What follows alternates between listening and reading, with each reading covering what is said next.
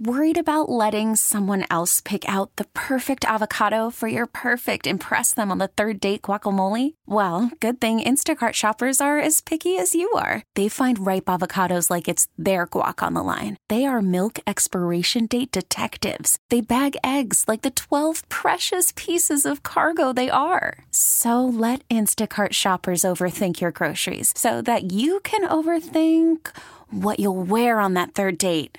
Download the Instacart app to get free delivery on your first 3 orders while supplies last. Minimum $10 per order. Additional terms apply. This episode is brought to you by Progressive Insurance. Whether you love true crime or comedy, celebrity interviews or news, you call the shots on what's in your podcast queue.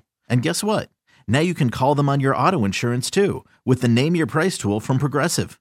It works just the way it sounds. You tell Progressive how much you want to pay for car insurance, and they'll show you coverage options that fit your budget. Get your quote today at Progressive.com to join the over 28 million drivers who trust Progressive. Progressive Casualty Insurance Company and Affiliates. Price and coverage match limited by state law. You know, just to have that flash of something that I wasn't even sure. I have to say it, that it was sent to me by God as a reminder of possibilities. And that was just enough to not only decide that wasn't going to happen that day, that was never going to happen, and that I have a bigger purpose. That was the point when Rob Kulpa turned his life around. He's a personal training coach, a speaker, a mental health advocate, and just an awesome guest this week. You're going to love it. Let's keep the men in mental health. It's time for another Mental Health Monday. Let's go. Mental Health Monday is an informational podcast and should not be used to replace the specialized training and professional judgment of a healthcare or mental health care professional. Mental Health Monday can't be held responsible for the use of the information provided. Please always consult a trained mental health professional before making any decision regarding treatment of yourself or others. Self-help information and podcasts and information on the internet is useful, but not always a substitute for professional assistance. Unless otherwise noted, guests of Mental Health Monday are not doctors or licensed in any way. Our hope is to make a connection with you and be more open and honest about everyone's mental health. Thanks for checking it out. Enjoy the podcast. Oh, what's going on? Welcome to another Riggs Off the Radio podcast. It's Mental Health Monday, where I keep the men in mental health, having conversations with men that we should be having pretty much on the regular, but don't normally have all the time. Today, my guest is Rob Kulpa. Rob reached out to me and wanted to be on the podcast. He's a man of many talents. He's a coach, he's a personal trainer, an entrepreneur, and most of all, a mental health advocate. I've met Rob through our works with the American Foundation for Suicide Prevention, and he's a really positive guy. And I didn't realize he's been through so much. 3 suicide attempts. So, trigger warning, we will be discussing that a little bit during this episode. But it's a talk that needs to be had. And you should know that if you are in one of those dark places, this is not the place to go. We're not doctors, we're just dudes. You can always use the Suicide Prevention Lifeline number. It's 1-800-273-8255. Or you can text the word HELLO to 741-741. That's the crisis text line. So I guess we'll start with Rob. Why did you reach out and want to be a part of this podcast and share your story? So I've always kind of felt that I was challenged even when I was young with my mental health, and we'll get into kind of explaining a little bit more about, what I'm diagnosed with and stuff like that. And when I was younger, I've always looked to other people for help, and there's a lot of times that you pick the wrong role models and things like that. And sure. So after I don't believe anyone ever gets fully out of the challenges of dealing with, depression, suicidal tendencies, anxiety, any of the major mental health issues. But, I personally don't think and don't ever plan to be like completely on the other side of it, like some people say. But I do believe that I've gotten a very good hang of it, and I've learned what I need to learn from it, and that is to be the person I needed when I was younger. Yeah. And so I actually, that's kind of my motto. Like, if you were to break it down, my actual motto in life is to be that person. And I do that through a multitude of ways, but one of those ways is being open and honest about it, and open and honest with my struggles, because it'll help other people. And so I've really, especially through the last year and the challenges that everyone's dealt with this pandemic, is seeing so many people, mental health coming to a forefront, and it's a beautiful thing to see, but making sure that people don't lose the the truth of the things in the stigma of stuff. And so I've always, I think it's funny because I've followed you before I even realized that you were on the radio in Milwaukee. Oh, really? I followed you because of the Walk for Suicide Awareness. Yeah, the American Foundation for Suicide Prevention. That's kind of our common ground there. Yeah, and I, even 2 years ago, that was when I first really started becoming more comfortable with my story and my ability to share the story for other people. Because I don't think I'll ever be like fully comfortable. Like I'm not gonna lie, even leading up to the recording of this, it just, you start to get that anxiety that starts to build up, and, being vulnerable and opening up about something like your emotions and your mental health. Like those are things that guys just don't do often. They don't. And I have, I've really developed more of the gym guy persona than I ever thought I would, and things like that, because I've learned how health and your physical health can correlate so much with your mental health. And so I think the combination of all of those things, and then just, knowing that this is just another way for me to be able to share that story. And if my story somebody can relate to it and it can help them at all, even just one other guy or one other person, it doesn't have to be a guy, but anybody, no, not at all, that's worth it. And so this is just another opportunity to do that. Plus, because I'm just getting started doing this, it gives me some practice, because I want to be able to build the confidence and the speaking abilities up to be able to go to a grade school, go to a high school, and truly be that person that I needed when I was younger for other people. Yeah. Because I think that is the most important thing I can do right now, and that's where I feel that my soul is leading me to be. And so this was one of those first steps, I think. Yeah. So you've said you've struggled with your mental health since you were much younger. Mm-hmm. So when did your parents ever talk to you about mental health? Did you ever have like a discussion about your emotions when you were growing up with your dad or your mom or anything? Or no, probably not. So I was born in 1985. So okay. In the mid 80s. I'm an 82, so we're both of that same ilk. Right, and like at that time, like, and I both my parents, I love them for their own purposes. My mom was always a little bit more kind of, we lived here in southeastern Wisconsin in a small town, and so my mom was always kind of a little bit more of like the gossip lady, and, don't do these things because I'll find out about it. Like it was never really, don't do these things because they're bad for you, or they could hurt you, or you could get hurt, or something could happen. It was always kind of related to that. And so I think I was always, I was never really interested in talking with her too much about mental health, because she just didn't seem like, that's yourself, so like that's about me. That has nothing to do with other people, except for, especially at those times in the 90s and stuff, the stigma was even worse. Oh yeah. Because, people just didn't like, they just thought it was attention getting. You're crazy. So, you're just getting attention. Yeah. You're you're being the victim right now. It's just a phase you're going through. Yep. And so I almost like, I never gave her the chance. And then once I did, that's basically what happened. And so growing up, when I was much younger, I was heavier. I was always kind of heavier growing up. I was always the bigger kid, and I was always kind of like on the edge, like I always wanted to, I don't know what drew me to want to be the popular group, but because I was always kind of the heavier kid, I was there, but you could tell that I was almost there because of pity. Oh, like we'll let the fat guy hang out with us because we feel bad for him? Yeah, and maybe I was funny at, there's a lot of stuff I'm sure when I was younger that I've probably even repressed some of the memories, but there was a lot of, like that, I feel like that didn't help the imbalance that was already happening with my brain, but that also led into, repressing some of those things. So like, I'll never forget, there was a time where I did try to mention it to my father, and this is, I'm maybe just starting high school or something along those lines. I don't remember the exact age I was, but I was old enough to realize that I feel like I should be happier. And you brought this up to your dad? You decided to? Mm-hmm. Okay.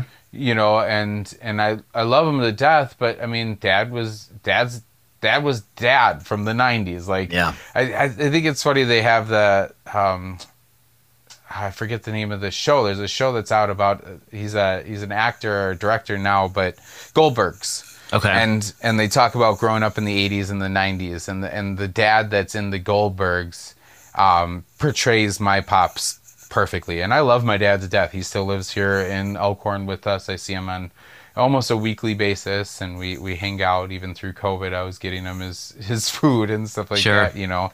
And so, I mean, I don't hold anything against him for this. But it was one of those things where I brought it up, and he's like, well, you know, kind of like you said, it's just a phase.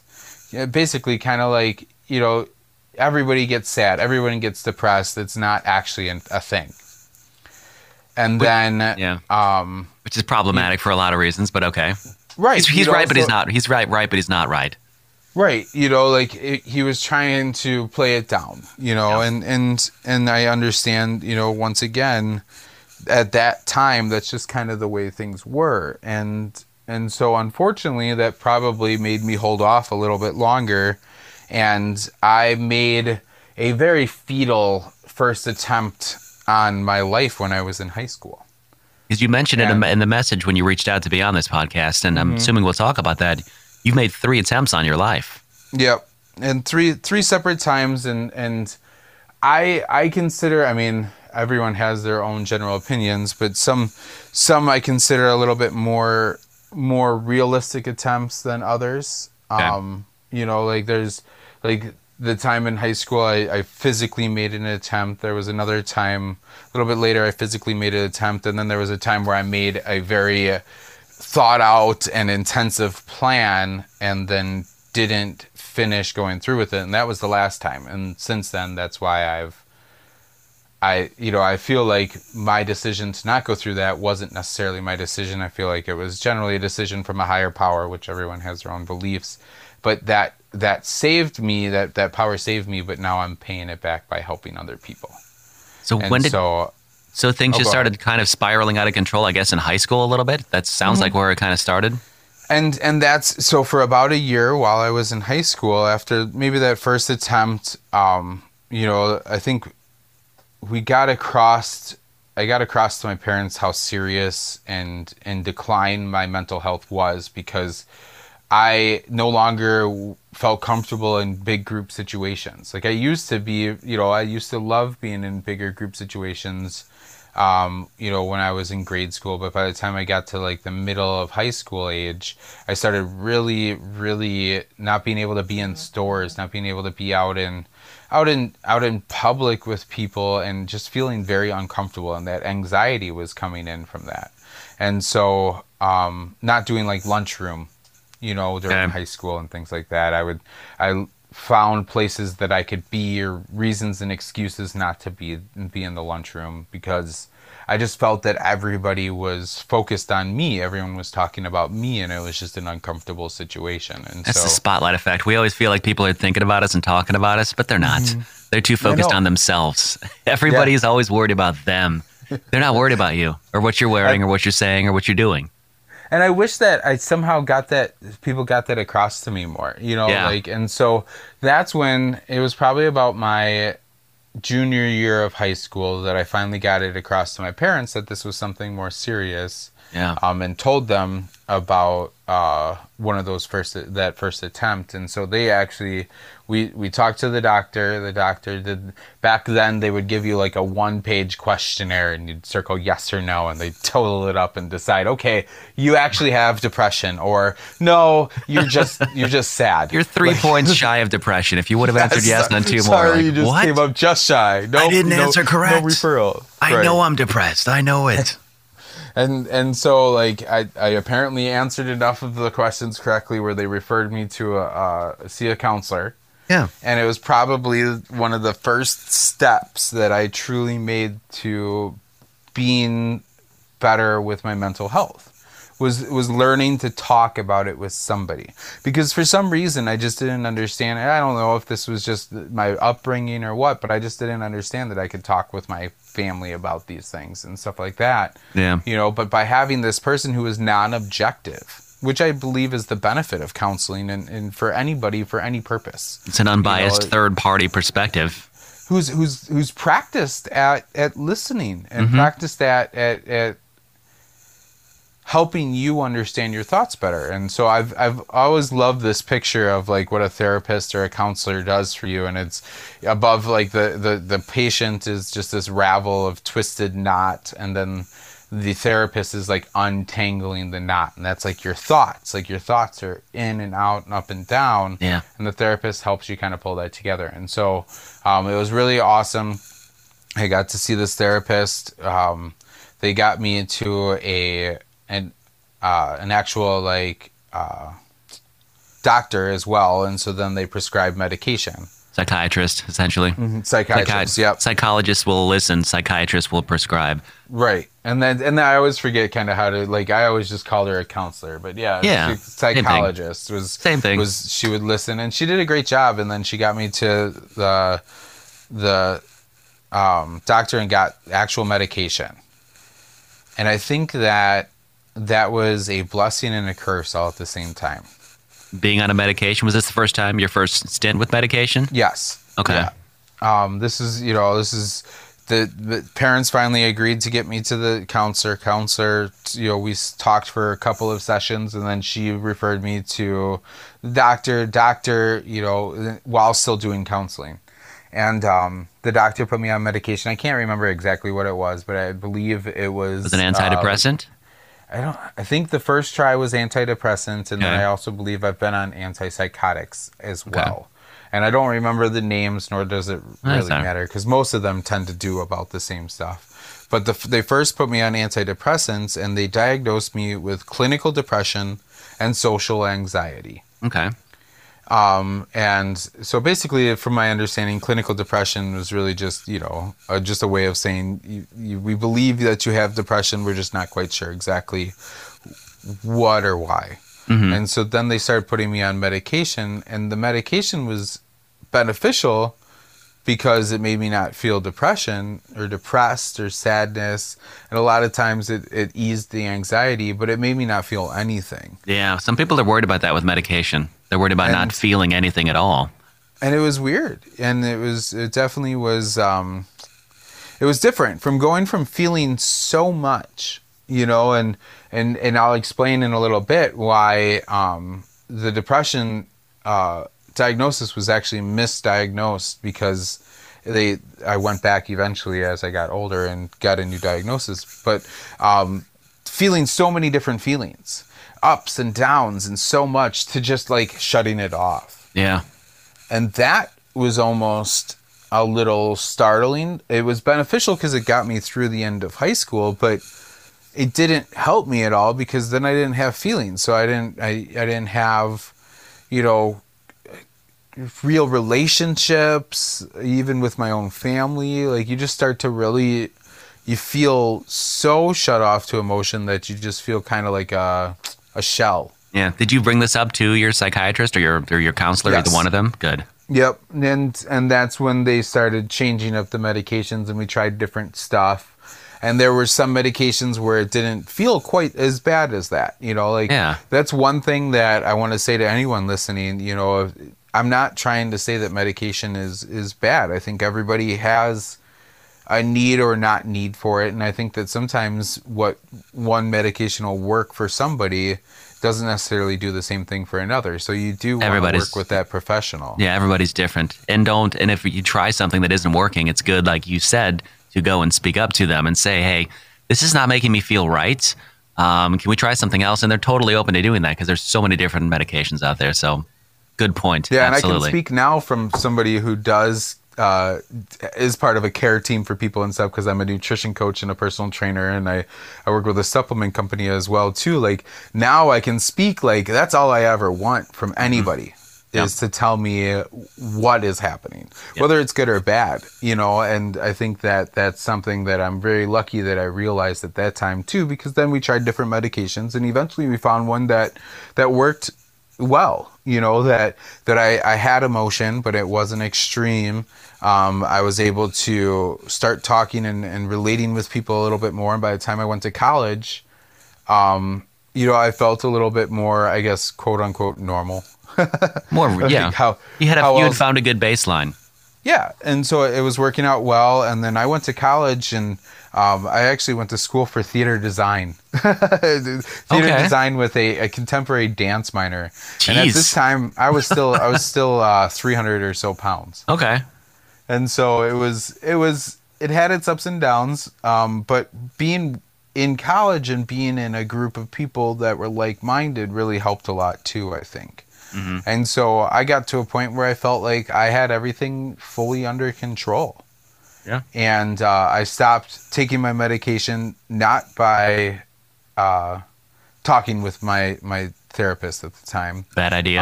I had stopped going to the therapist and stuff. I had decided I was all better. Like, I was cured. Okay. It is gone. I never have to worry about it again. It was poor. It was me taking control of my own care without actually understanding the problem with the disease. Yes. So you knew that wasn't, you didn't know at the time, but you know now looking back that was not the right thing to do.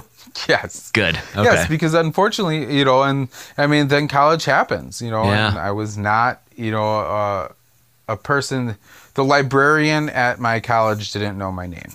I'll say that much. I didn't make the best decisions. I didn't take the best care of myself, and I spent a lot of times out at night. So, I made friends, I made connections that way, but I also, was using substances to be able to do what those medications were doing and what the counseling was doing. You were trying to find other substitutes, thinking, I can try this. This will work just as good. Yeah. Well, it numbs it and takes it away. Yeah. So once again, instead of actually taking care of the problem, now I'm just ignoring the problem. And I'm using substances and things like that to be able to make up for it. And then that obviously affects relationships, and all of that stuff starts to go into one another. And I had a serious relationship that I was in, and that did not end well. Found out that she was also in another serious relationship. Right? Doesn't that suck when you're like, I thought we were in a relationship. Wait, you're in another one? That's not how this works at all. and he was a good friend of mine. And so it hit me really hard. And so this was the next attempt, and it was another physical attempt on my own life. And that's when I had realized that I had like feigned thinking I was in control. And I think that's also when I started to realize that this is something that's never going to go away. It's not going to ever get cured. Yeah. But I didn't come to that full conclusion yet. It's just, I think that looking back on it, that's when I started to realize this is something that's, it's going to be with me for the rest of my life. Yeah. And so instead of trying to cover it up or fight it all the time, I needed to do something better with it.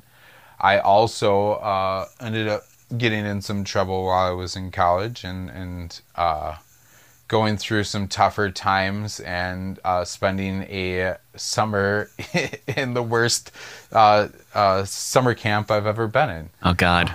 And we'll leave it at that. Like, it was, I did time. And so that... Doing time at a summer camp. when you do... I call it a summer camp because it was, you're bunked up with people and stuff, but I got in trouble and ended up getting a record and really not being able to finish school. And so it was like one thing after another just piled on top of it. And I realized that I could either let this just eventually ruin me, or I could start making some changes. So while I was doing my time and stuff, I really started to focus a lot more about mental health and learning about my own personal mental health. Mm-hmm. And I had gotten out and I had started a small business, which if you all are struggling with mental health, I wouldn't suggest a stressful small business. Let's just add some more stress. That's like, I have mental health issues. Let's have children and start a big family right now. Right, exactly. Work on yourself first. It wasn't necessarily the best decision, but once again, like I said to start all of this, I wouldn't change any of the things that happened. I wouldn't change the situation that put me in there. I wouldn't. It made you who you are today. Right, everything, you know, yeah. and now I get to help people, and I have spent the last 4 years helping people, but it took a lot of ups and downs. And so starting that small business, you know, was one of those huge things, you know, and I'm 25 years old at the time. The small business is nothing to do with the 5 years that I went to college for. I had gotten kicked out of college, so I would have to reapply to go back, but I had also realized that wasn't necessarily where my passion was anyways. Yeah. Was in the theater design. I love theater. Dance was fun. I'm not gonna lie, being a guy and a dance minor in college, and being a straight guy and a dance minor in college was always a benefit too, because you got to to meet a lot of girls.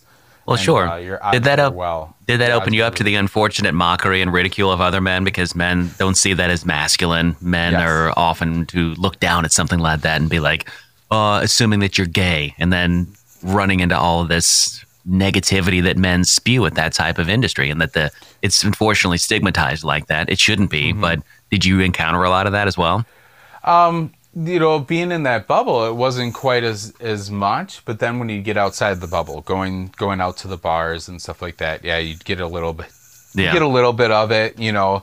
Being a theater guy in general, it was just one of those things that you would just get, you know, you'd get it. So I'd started to learn about that stigma and the challenges, you know, like it was just kind of one of those silly things where it's like, why does it matter? You know, like, have you ever tried to do some of these dance moves? Like, I'm a lot stronger now and a lot more fit now than I was then, and I'm sure that it still would be just as much of a challenge. You know? Absolutely, like, it would be. It's ridiculous, but it is one of those things, and that's I think kind of why I have, you know, decided that I want to share my story, and I want to do some of the stuff that I plan to do, and that is releasing those stigmas, is because of some of those early times where I saw that. Yeah. The small business that I started it's a video store. I started in 2010. Okay. And you know, like, everybody thought that was crazy too, but I ended up running and owning that video store until 2019 and sold it. So I think I've always kind of been pulled into the direction of places where you're going to get that stigma, you know, but I don't know. I guess I'm just... You sound like the kind of person that seeks out challenges and likes to conquer things. Like, you like to do the undoable and do the unthinkable. I think there's something to say, though, with dealing with the depression and the anxiety. Absolutely, it is. You know, especially once you're able to overcome some of those challenges, you feel like there's really nothing I couldn't do. I mean, you guys, I started a video store in 2010 from scratch. It's like starting a real estate business in 2008. Why would you do that?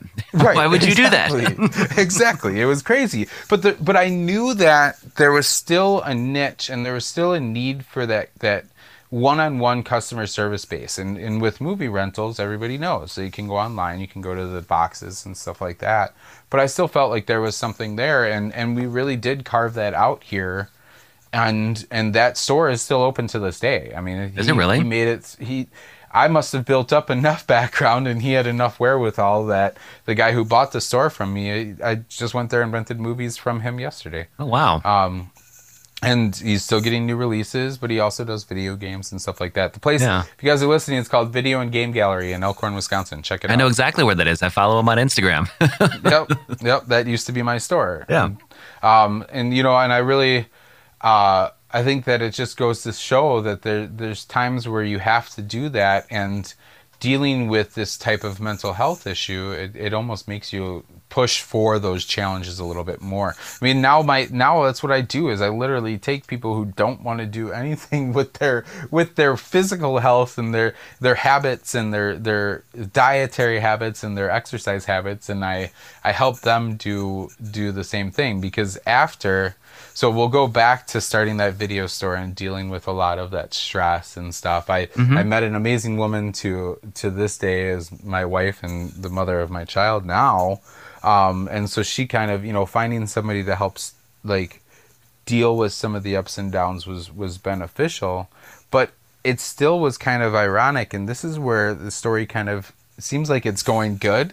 And then it takes this weird turn. Like, so we got married, the video store was doing relatively well, but I was not taking care of my mental health still.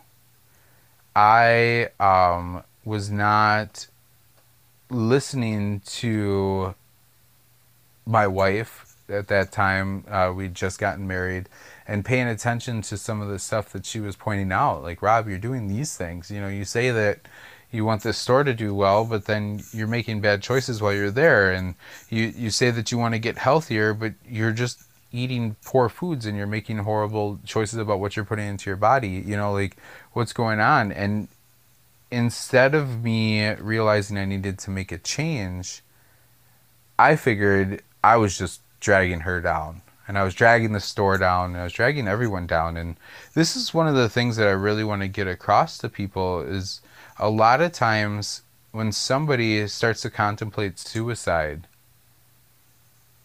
it's not like they don't see the negative side of things. They only see the positive side of things. And in fact, that gets them more excited. And so I started to make this plan where I was just going to disappear. I was going to end up going and taking my own life out in the woods, in a park out in the country. And it had become like almost relieving. And I knew that, you know, the store was starting to do better. And so the store was going to be okay. Everything was going to be in her name. I had wrote it all out, all the information.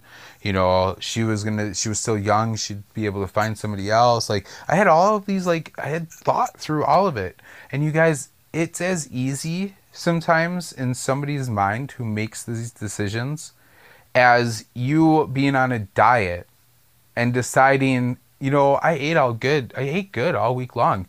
What could a donut hurt? And really convincing yourself that donut's not going to affect your diet at all. We all know that eating that donut is going to affect your diet, no matter whether it's, you know, gaining weight or whatever. But at that moment, in that momentary time, which that time could be, you know, the minute that you're in the gas station, or this was about a 2 or 3 week span of time where you're starting to plan this out. And as this starts to go, I really started to just see all of the good that this could cause. In your mind. And yeah, in my mind, you know, and lose the actual connection to the negative side of it. The ripple effect that it would cause afterwards. Yeah. You know, like my customers would be sad. You know, my wife would obviously be sad. Who knows what would happen if I wasn't around to be able to help support her. You know, like and now I know that you heard this when I spoke at our walk. You know, now I have a 7-month-old daughter. Like, she would have never been born. I look in her eyes now, and I think about that time and how set I was to take my own life, and then to realize that how selfish that would have been to take away my daughter's life as well. And so I think sometimes people they don't think about that when you're going through these contemplations. You just think about all the positive that could come, which is such a weird way to say, like, when you're it makes sense the way that you're talking about it, though. You know, like that, and that's what happens. And so I've lost lots of friends from suicide, whether it's drug induced or whether it was intentional by their own hand, like, you know. And I see friends of mine who are like mutual friends who get angry about it and call it selfish or this or that. But the reality is that somebody who has this imbalance, this chemical imbalance, and that's really what it comes down to, you all, is it's a chemical imbalance. It's hormones in your head. And when you have that imbalance, it's so easy to change the way that people think. And I realized that I thought that this was just the way everybody was. You know, maybe not necessarily in the suicide aspect of things, but just the way that everybody was in making decisions or being able to, like, slide by. But I find out later after I talked to my wife about this years after this happened, and I finally opened up and told her that she just like, and to this day just can't wrap her head around that concept, you know. What pulled you out of this though? What snapped you into it to say, this is the third time this has happened, this is not what I need to do, this is not the route I need to go? What happened? I was at the park. I had everything I needed, and I was about to get out, and I had this, like, I don't know how to even describe it. I mean, I am religious, I'm Christian. I do believe in the power of the universal spirit and of God, and so I don't know if it was something like that. It was just this flash of a future.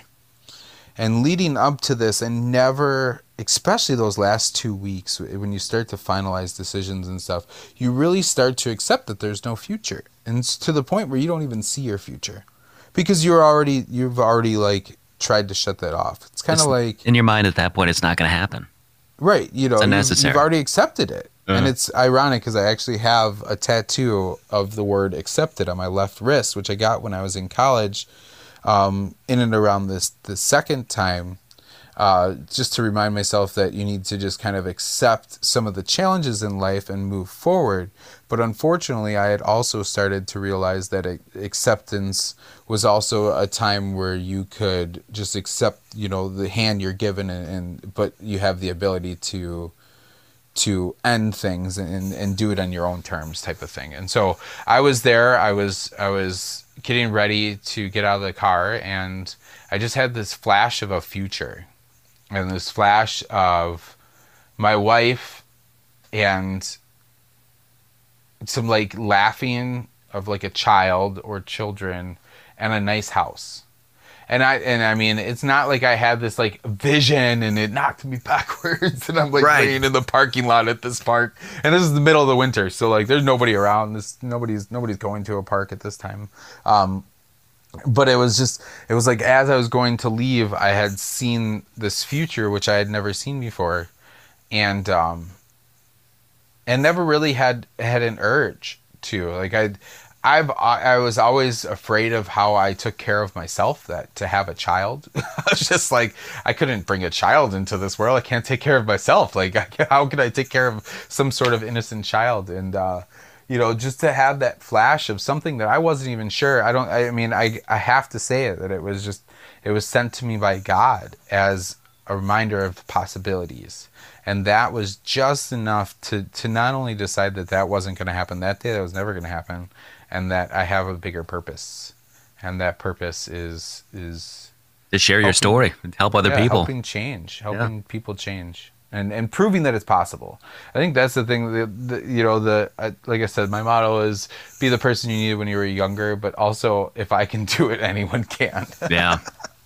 and that's why I like to be brutally honest about some of my past and getting in trouble and spending in some of those things, because it shows that I wasn't this person who just, you know, had this silver spoon and then let that kind of go to the awry, and now I'm just like back and I'm rocking out the world or whatever. But it really shows that anyone can do it, because now, I mean, that was almost 5.5 years ago. Mm-hmm. Since then, I have managed to start a couple of successful other businesses from home, mm-hmm. truly helping other people and helping people with nutrition and with exercise. I exercise regularly. I was going to say, what do you do for self-care? Like, what keeps you going, keeps your mind fresh? The gym.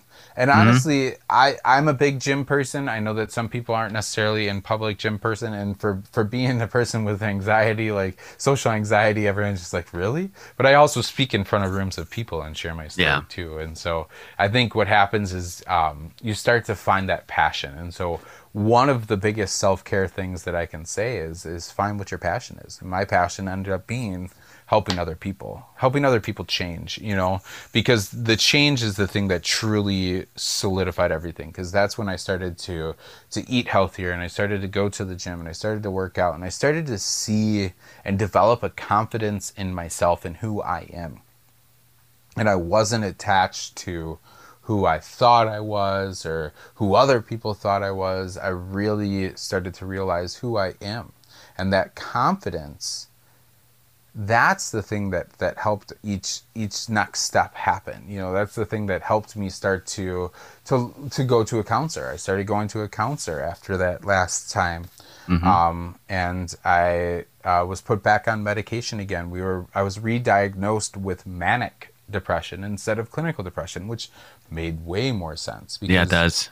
You know, I had such manic episodes all of the time, and those manic episodes aren't necessarily like ha ha crying, ha ha, like up and down. But what'll happen is, like in the morning, you'll wake up, and I would go to the gym. And then before I had really started to become aware of this manic aspect of it, I'd go to the gym in the morning, and then by the end of the night, I'd be drunk. Yeah. So you'd go and you'd work out, and basically all you're doing is you're just stuck at this balance, you know? And so like manic can also be like the way that you treat yourselves and things. And it would also be, you know, like simpler stuff. And so to this day, you still have these moments of, well, the world would be a little bit better without me, or I could see where the world could be better without me. But then by having practice, by having that confidence in yourself and in who you are, by having a support team of people, by knowing that those moments are going to happen, it allows you to kind of sit in that moment for a minute, respect that thought, because those thoughts are never going to go away. So by trying to ignore them, trying to shove them away or whatever, bury them, they just become louder. Yeah, by burying them, they just get louder and louder and louder. So if you accept and you acknowledge them for a little bit of time, and that's why it's funny that I have that accept it tattoo on my arm, is because now I've learned to take that in a different aspect.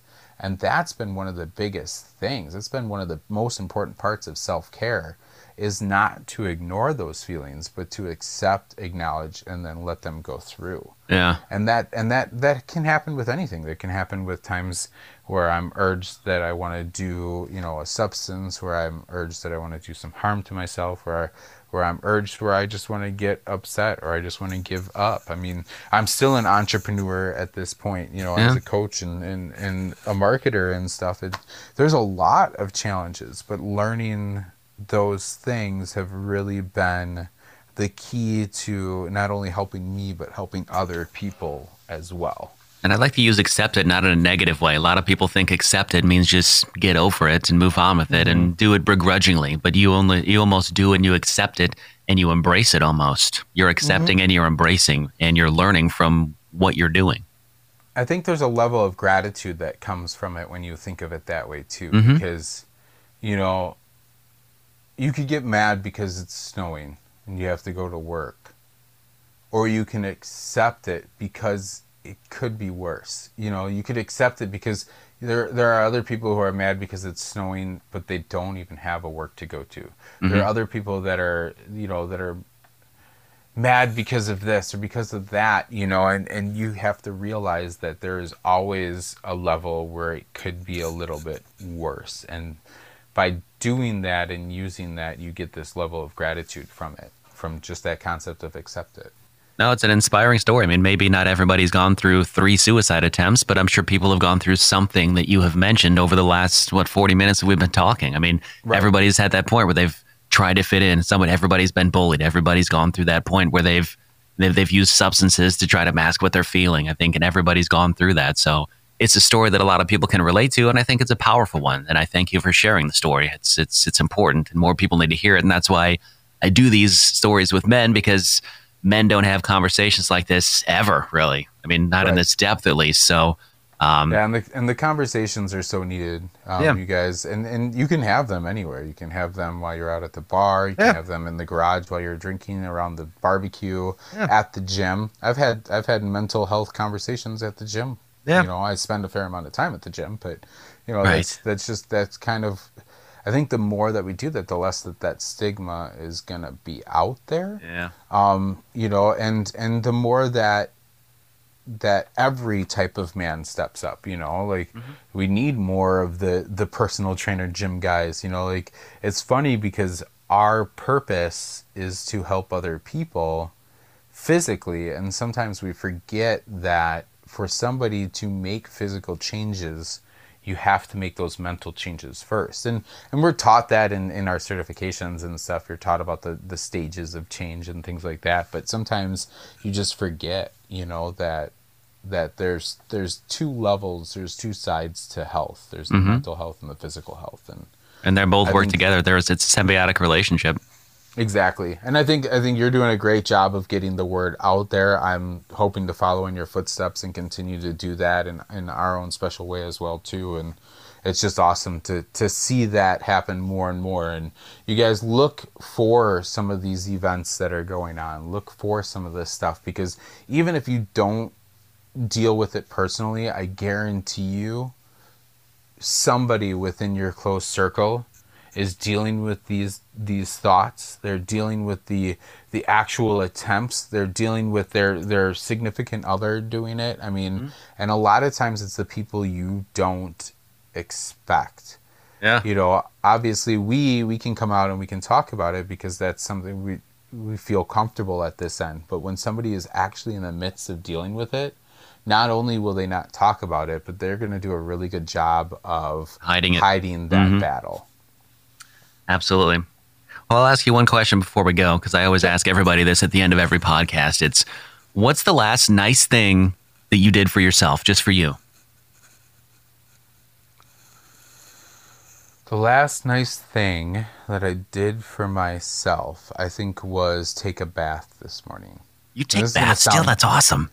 This is going to sound so Thank weird you. too, but No. I guess if I'm being 100% honest, so Saturday mornings my wife does step class and stuff, because during the week she works her typical 9 to 5. Yeah. And so she doesn't quite have the ability to do morning workouts like I do.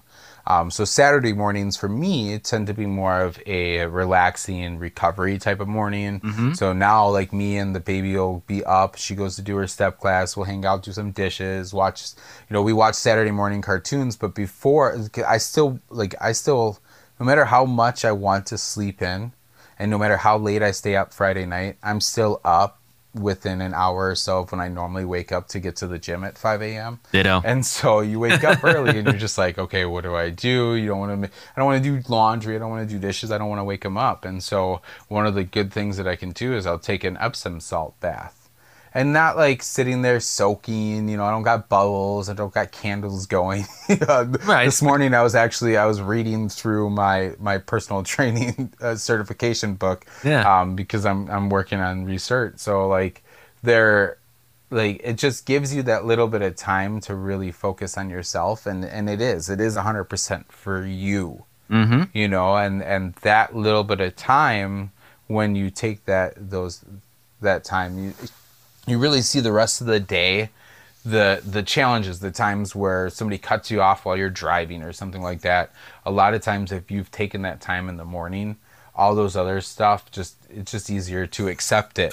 It's just easier to be grateful to where you're at, and not let those things that used to get you upset get you nearly as upset. Absolutely.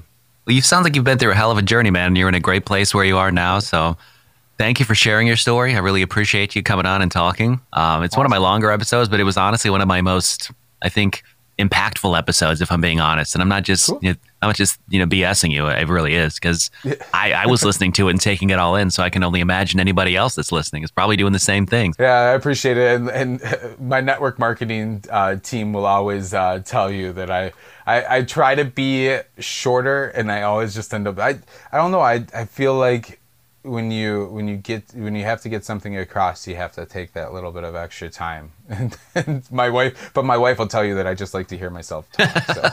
I do too. That's why I work in radio. Where your opinions come from. This is why I work on the radio. I love hearing the sound of my own voice. I've always wanted to be on the radio too, Rick. So maybe you guys you'll have to let me know where I can go for that, and I can start doing some radio work. This is a good start right here, dude. Rob Awesome. Kulpa, man. Thank you so much for your time, man. Yeah, thank you.